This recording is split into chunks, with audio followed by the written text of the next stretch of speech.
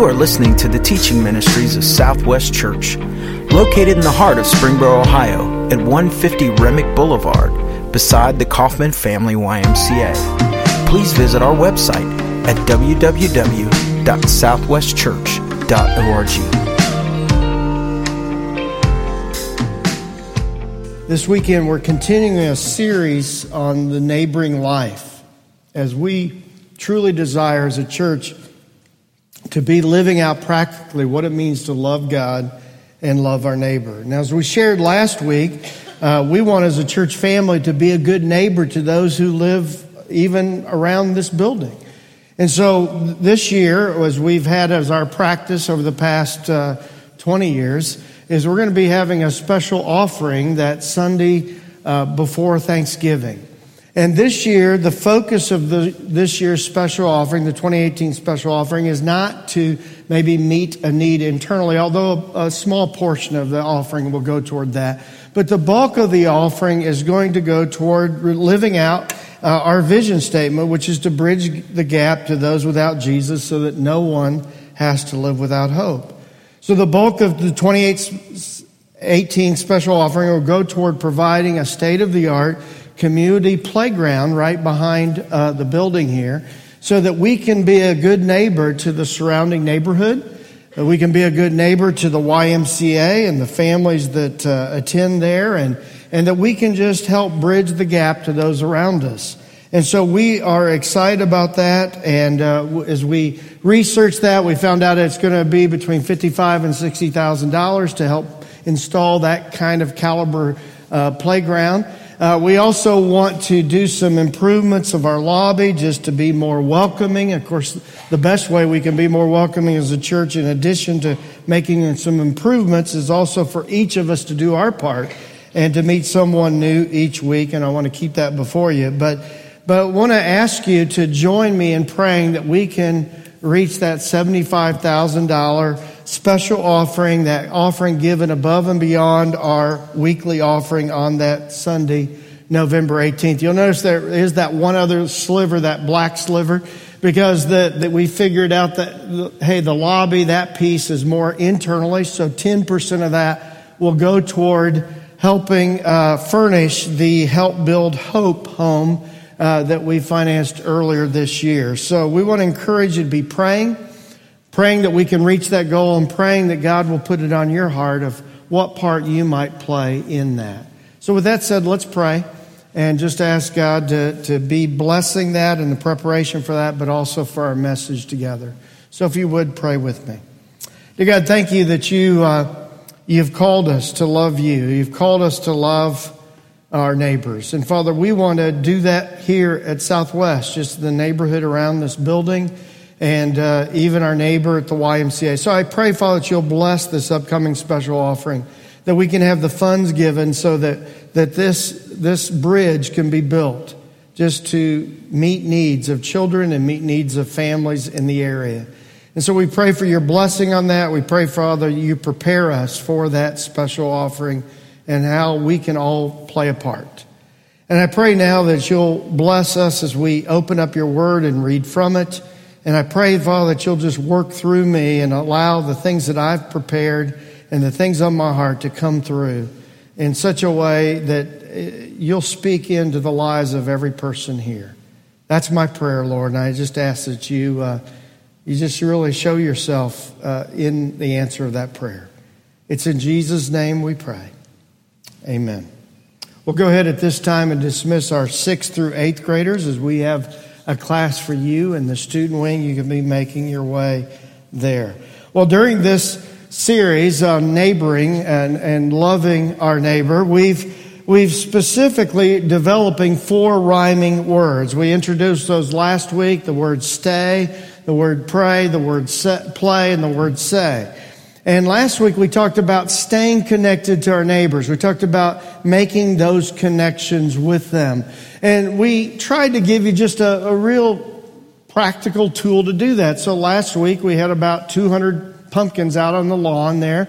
And we invited every individual or every family to take a pumpkin with them and try to use that as just as a bridge to show God's love to a neighbor in some practical way. And so it's been encouraging to get some of the reports back about how people have done that. One person delivered a pumpkin pie to a sad neighbor. They're not sure why they're sad, but they just thought, okay, I'll make a pumpkin pie out of this and deliver that to their neighbor. Another person left here and said, hey, I've got a new neighbor just moved in, and they took a pumpkin next door and starting to develop a new friendship with that new neighbor. One person here at Southwest, Larry Adams' wife, Amy, put her youngest son, Tyler, in a wagon with a pumpkin and delivered it to a neighbor that had just been released from the hospital. And she said the neighbor loved it. I'm not sure which the neighbor loved more, the pumpkin or the smiling face of Tyler. But either way, it just was just a tool to get her to go and say hi to a neighbor and love her. And one other family invited a next door neighbor over, and they carved pumpkins and made jack-o'-lanterns, and I thought that was cool. And then finally, I was encouraged. Jennifer Harbor, she was trying to think of a way to just really go for it. And so she stopped by the building and picked up the pumpkins, a lot of pumpkins that were left, and just put a table in her front yard and put a sign, free pumpkins.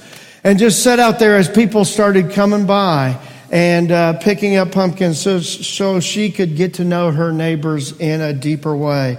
And if you're like me, maybe you had a tough week. I've been sick. And so I didn't get to deliver my pumpkin. You know, there's certain things you don't want to share with a neighbor. And I thought, being sick, I didn't want to share that with a neighbor.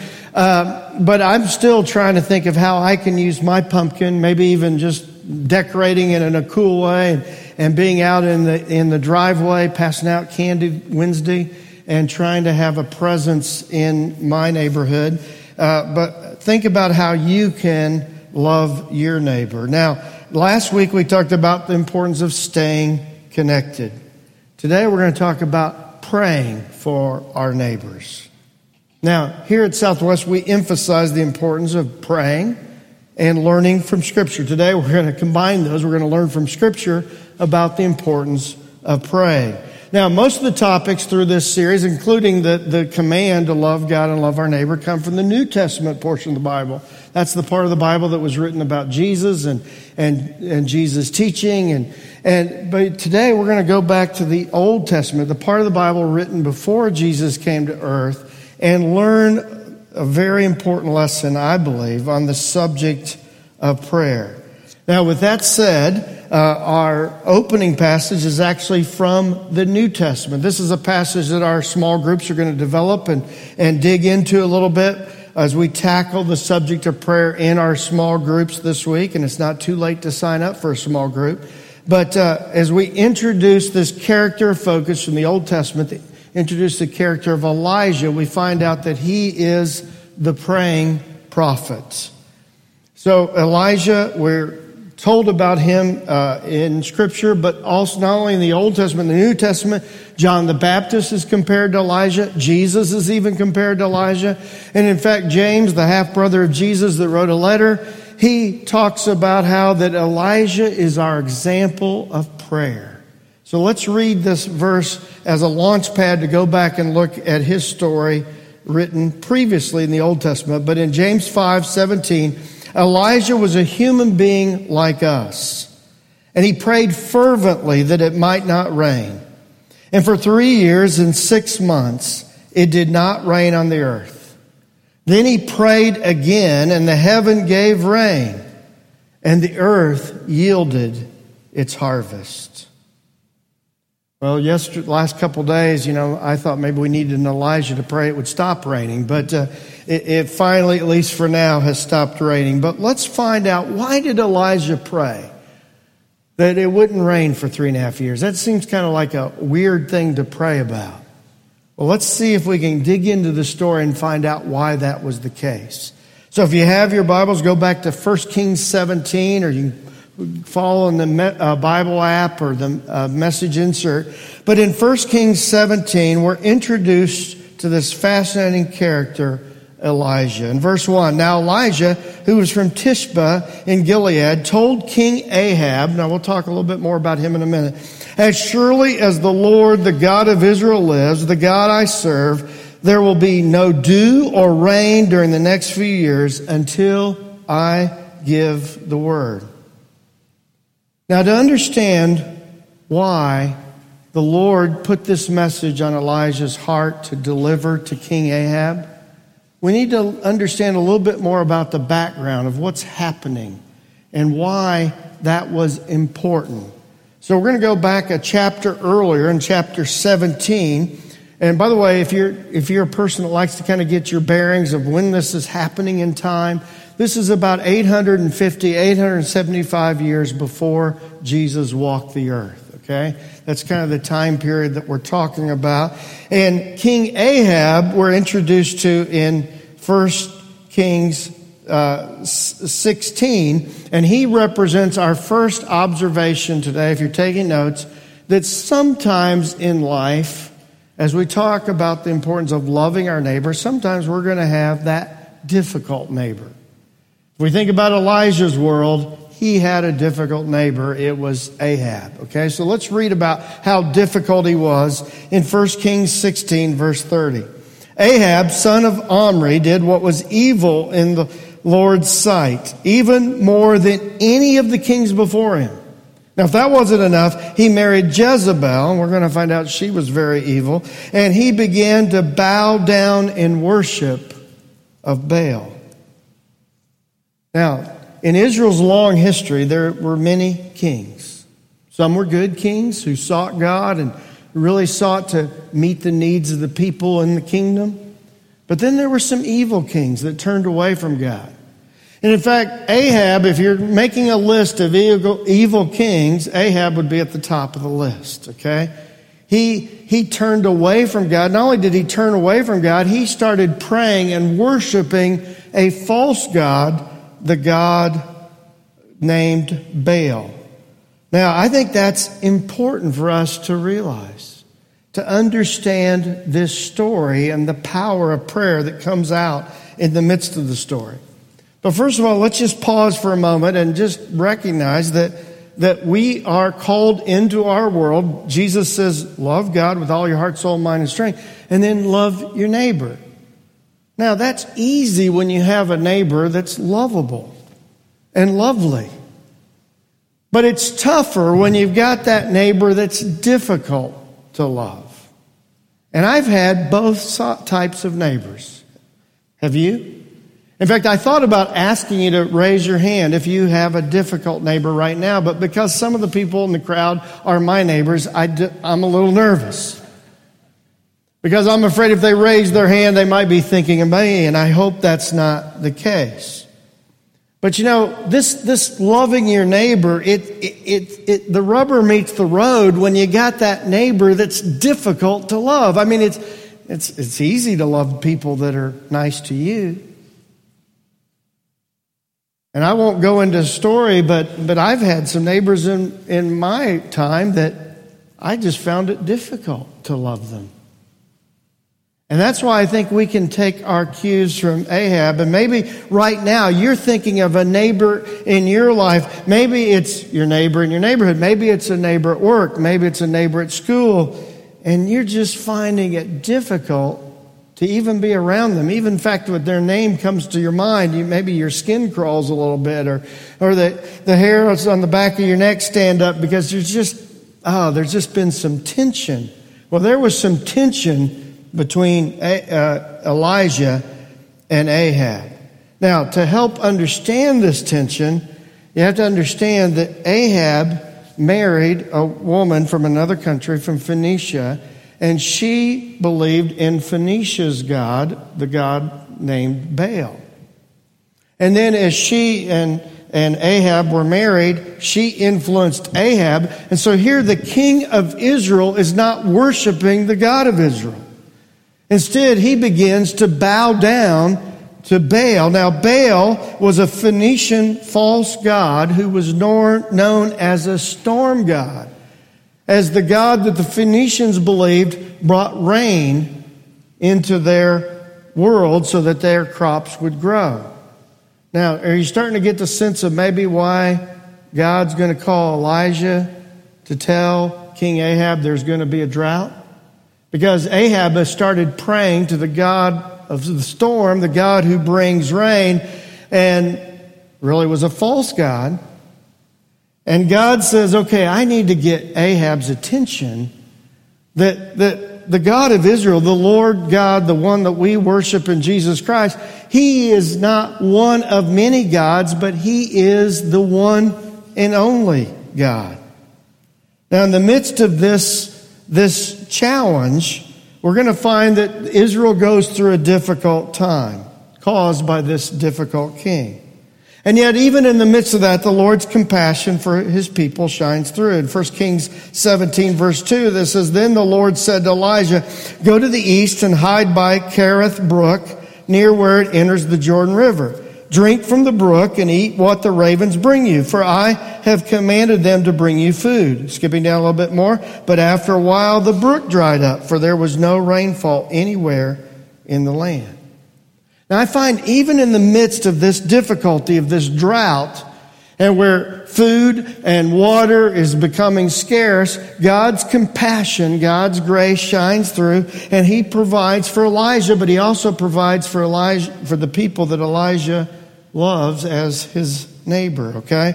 Now, in this story, Elijah, I think it's really neat that God used ravens to bring food to Elijah. These were not Baltimore ravens, they were Phoenician ravens, okay? Because he was in the land of Phoenicia. But he's living in this foreign land, and God is providing for him. Now, as we read this story that took place 3,000 years ago, it's important for us to make some identification to it. And to remember that human nature really hasn't changed that much. You see, because we can read this and read about these people that are turning to these gods of Canaanite mythology, and we think, man, what's wrong with them? Why didn't they keep their heart and mind focused on the God of Israel? But you see, in our world, we might not bow down to Canaanite gods, but we still might have some false gods in our life that we have started to depend upon. Maybe it's the God of popularity, and that we measure our life by how popular we are or how successful we are. Maybe it's the God of success, or maybe it's the God of career or the God of money, and we're measuring how well life is going based on that false God in our life. Or maybe for some it's the God of pleasure.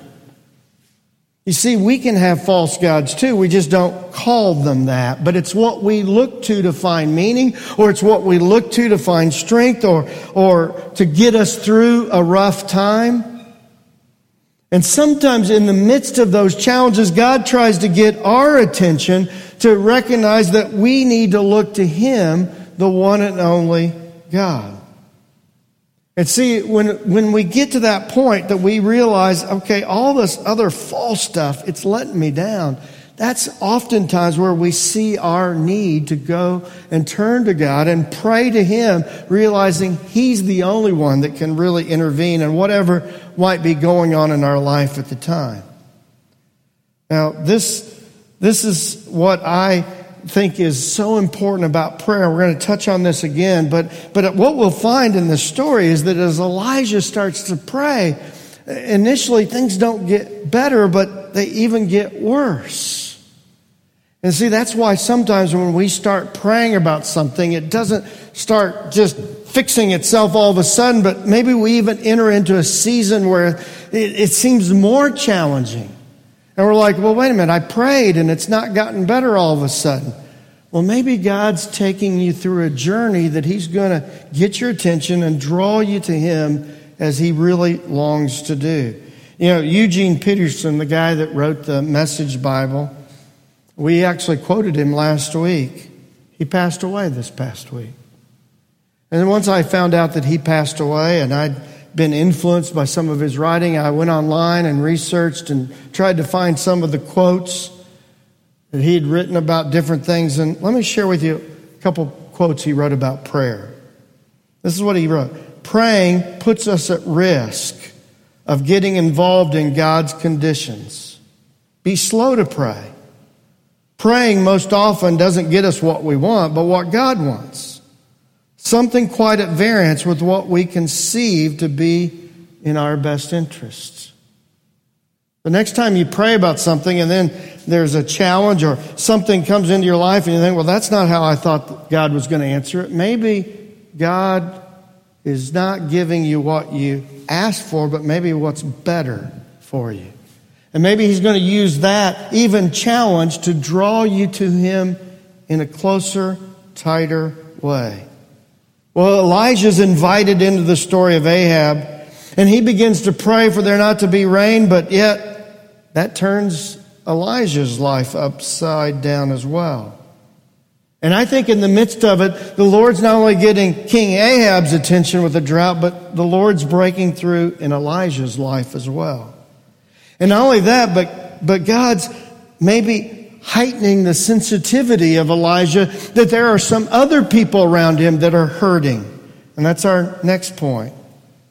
Not only do we have difficult neighbors, we have hurting neighbors. And let's read about that in 1 Kings 17, beginning in verse 8. Then the Lord said to Elijah, "Go and live in the village of Zarephath near the city of Sidon. I have instructed a widow there to feed you." Skipping down a little bit more, as he arrived at the gates of the village, he saw a widow gathering sticks, and he asked her, "Would you please bring me a little water in a cup?" And when she's going to get it, he called to her, Bring me a bite of bread too." But she said, "I swear by the Lord your God that I don't have a single piece of bread in the house. And I only have a handful of flour left in the jar and a little cooking oil on the bottom of the jug. I was just gathering a few sticks to cook this last meal, and then my son and I will die."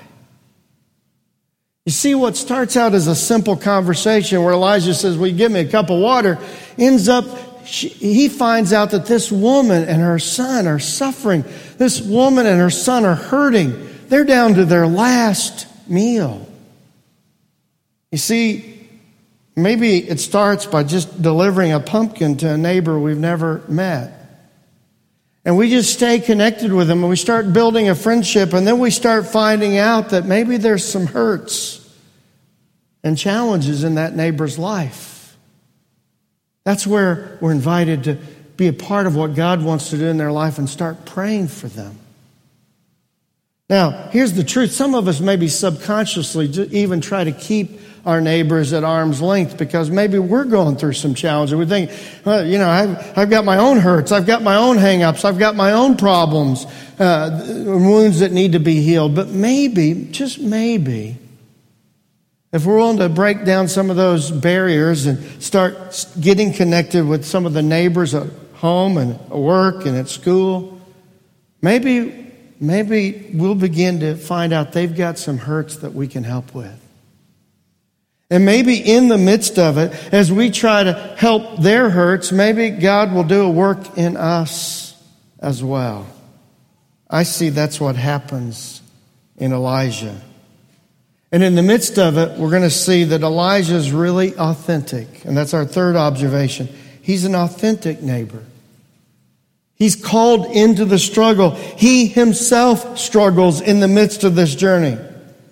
We're not called to be a superhero neighbor who comes in and tries to be the savior of our neighborhood. Instead, we're just called to be real, be authentic, and love those around us. In fact, I found this video of someone that really learned the importance of just being an authentic neighbor. In fact, they wrote a book that I find the title intriguing, Love Your Neighbor Without Being Weird. I like that. So listen to what she had to say. You see, just as that lady shared, as we really begin to be present, not only will God work through us and through our prayers for our neighbors to bring hope into their life, God will also be at work in our life in the process and speak into our life as well. And we see that with Elijah. As we keep reading in verse 13, and I honestly, I've always found this kind of fascinating and kind of interesting and weird.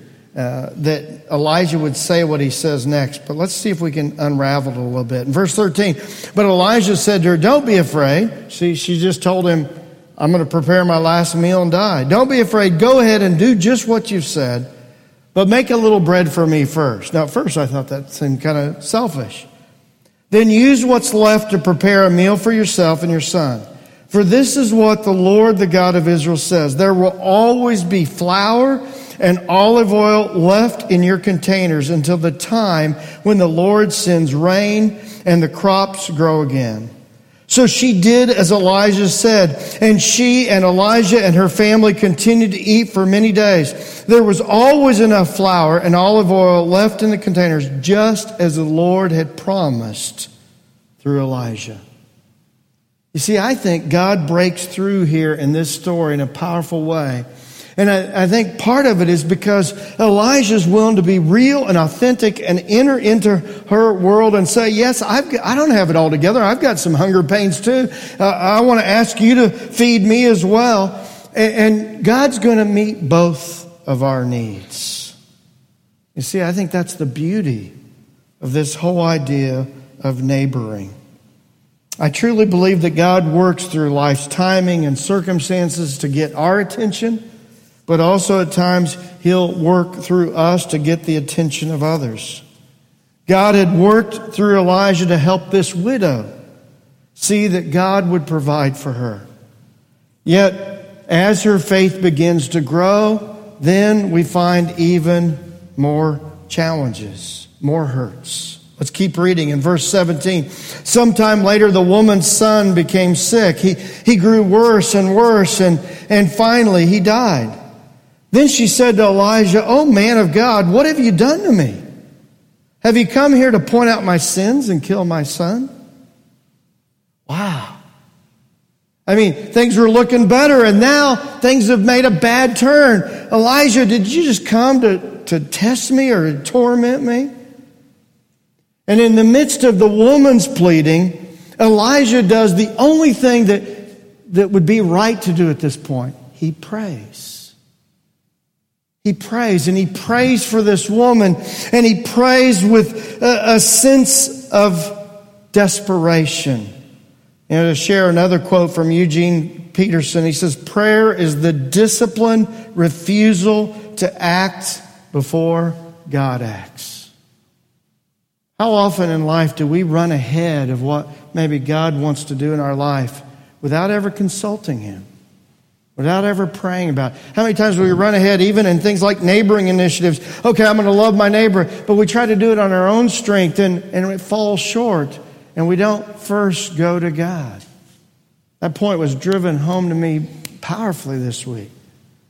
You see, for months we had planned to bring in some outside consultants at the end of October and have them give us some input on where we're at and living out our vision statement and how we can get some traction on that and practically live that out in really meaningful ways. And we'd been planning for this, and they'd been sending us questions, and we'd been answering them, and I was really looking forward to it. And then the week that they're going to come in town, I get sick. And I'm like bummed out, you know. Last Sunday I lost my voice after preaching and ended up being at home for a couple days. Went to the doctor on Wednesday, got some antibiotics. So good news, I can shake your hand. I'm on day 5 of the Z-Pack, so I think I'm good. I'm feeling energetic again. But the truth of it is, even Thursday, I'm like, man, why did this have to happen the week of this leadership? And so, you know what? I put out prayer requests. I started praying, and I started asking others to pray. I asked our prayer team. I even put it on social media. And you know what? On Friday and Saturday, I had energy and strength I hadn't had for 2 weeks. And God showed up in a great way. We had a wonderful time. They gave us all kinds of practical suggestions. We've got some initiatives that we're excited about. In fact, we're charged up. We're renewed in our vision that we want to bridge the gap to people in this community and surrounding areas so that we can reach 400 more people for Christ. But you know, I'm so glad God got my attention through my sickness. I'm not saying God caused it, but in the midst of it, I recognize I can't run ahead of my own strength. I've got to rely upon God. Prayer is that disciplined refusal to act before God acts. As we talk about loving our neighbor, we wanted to make sure this week we talked about the importance of prayer. And I love the faith response. Here this woman's son has died, and I love the faith response of Elijah as we keep reading in verse 19. But Elijah replied, "Give me your son." And he took the child's body from her arms, carried him up the stairs to the room where he was staying, and laid the body on his bed. Then Elijah cried out to the Lord, "O Lord my God, why have you brought tragedy to this widow who's opened her home to me, causing her son to die? O Lord my God, please let this child's life return to him." The Lord heard Elijah's prayer, and the life of the child returned, and he revived. Then Elijah brought him down from the upper room and gave him to his mother. "Look," he said, "your son is alive." Then the woman told Elijah, "Now I know for sure that you're the man of God, and that the Lord truly speaks through you." In this moving scene of Elijah, it's very Jesus-like, right? There's a story in Jesus where he does this very similar thing. And Elijah, he feels desperate. He feels bad that this woman that's been providing food and drink for him, now her son's died, and he cries out. And we don't have a formula to follow in our prayer life. We don't have 3 steps of how to pray, but we see what drove Elijah to be this prayer warrior is he felt desperate. And in his desperation, he just cries out to God and says, "God, this woman's son can't be dead. You've got to intervene, and you got to do something I've never seen before." In the very first week of the Neighboring Life in our small groups, there was a quote in the study guide that I thought was great. Maybe you missed it. It's from W.S. Boyd. It says, "Prayer is weakness leaning on omnipotence." Sometimes when we wrestle with things in our life and we come to grips with how weak we are as humans, now we're ready to pray. Now we're ready to turn to the God, the only true God, the God that we know in Jesus, and say, "God, in desperation, I come to you and I ask you to work." Maybe there's a hang-up, a hurt, a habit in your life that you've tried human strength to overcome it. You've tried human energy and human ideas, and you've fallen flat time after time after time. Maybe it's time for you to, in desperation, turn to the one who can bring hope. Maybe there's a neighbor you have that is really hurting. Maybe it's at school, maybe it's at work, maybe it's in your neighborhood. And you don't even know what to say. That's where we have to start with pray. Pray that God will intervene. God will work through you. Maybe God will throw you into the mess. But in the midst of all that, then God can work in a powerful, powerful way.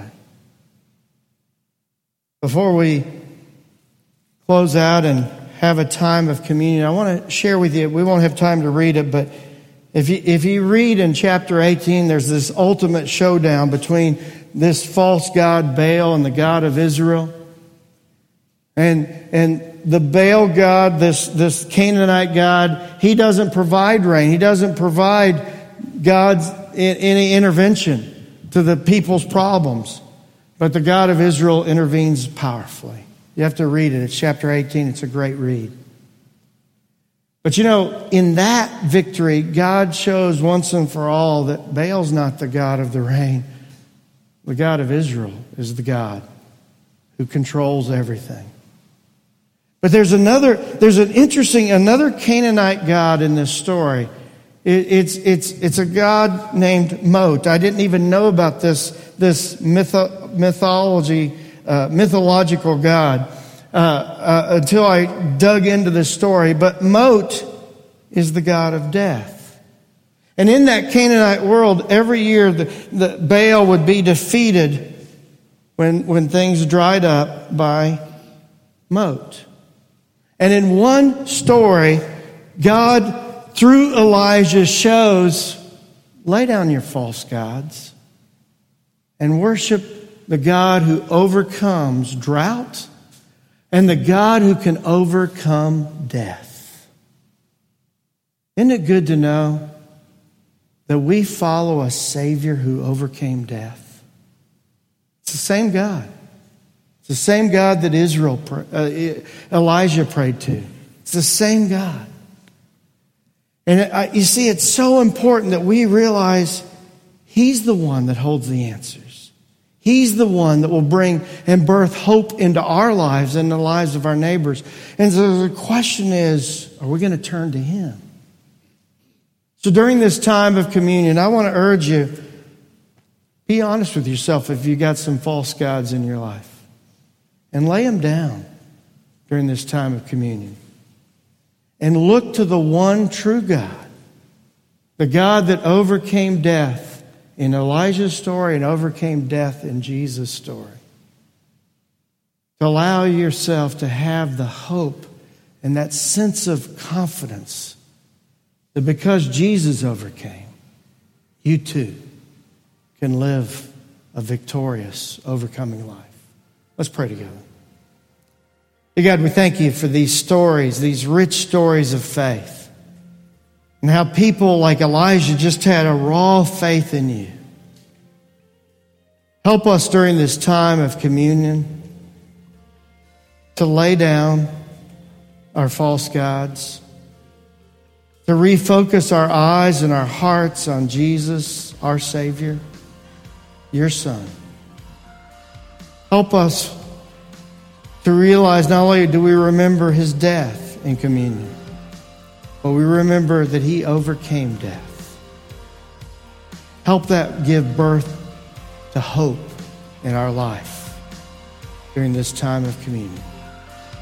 It's in Jesus' name we pray. Amen.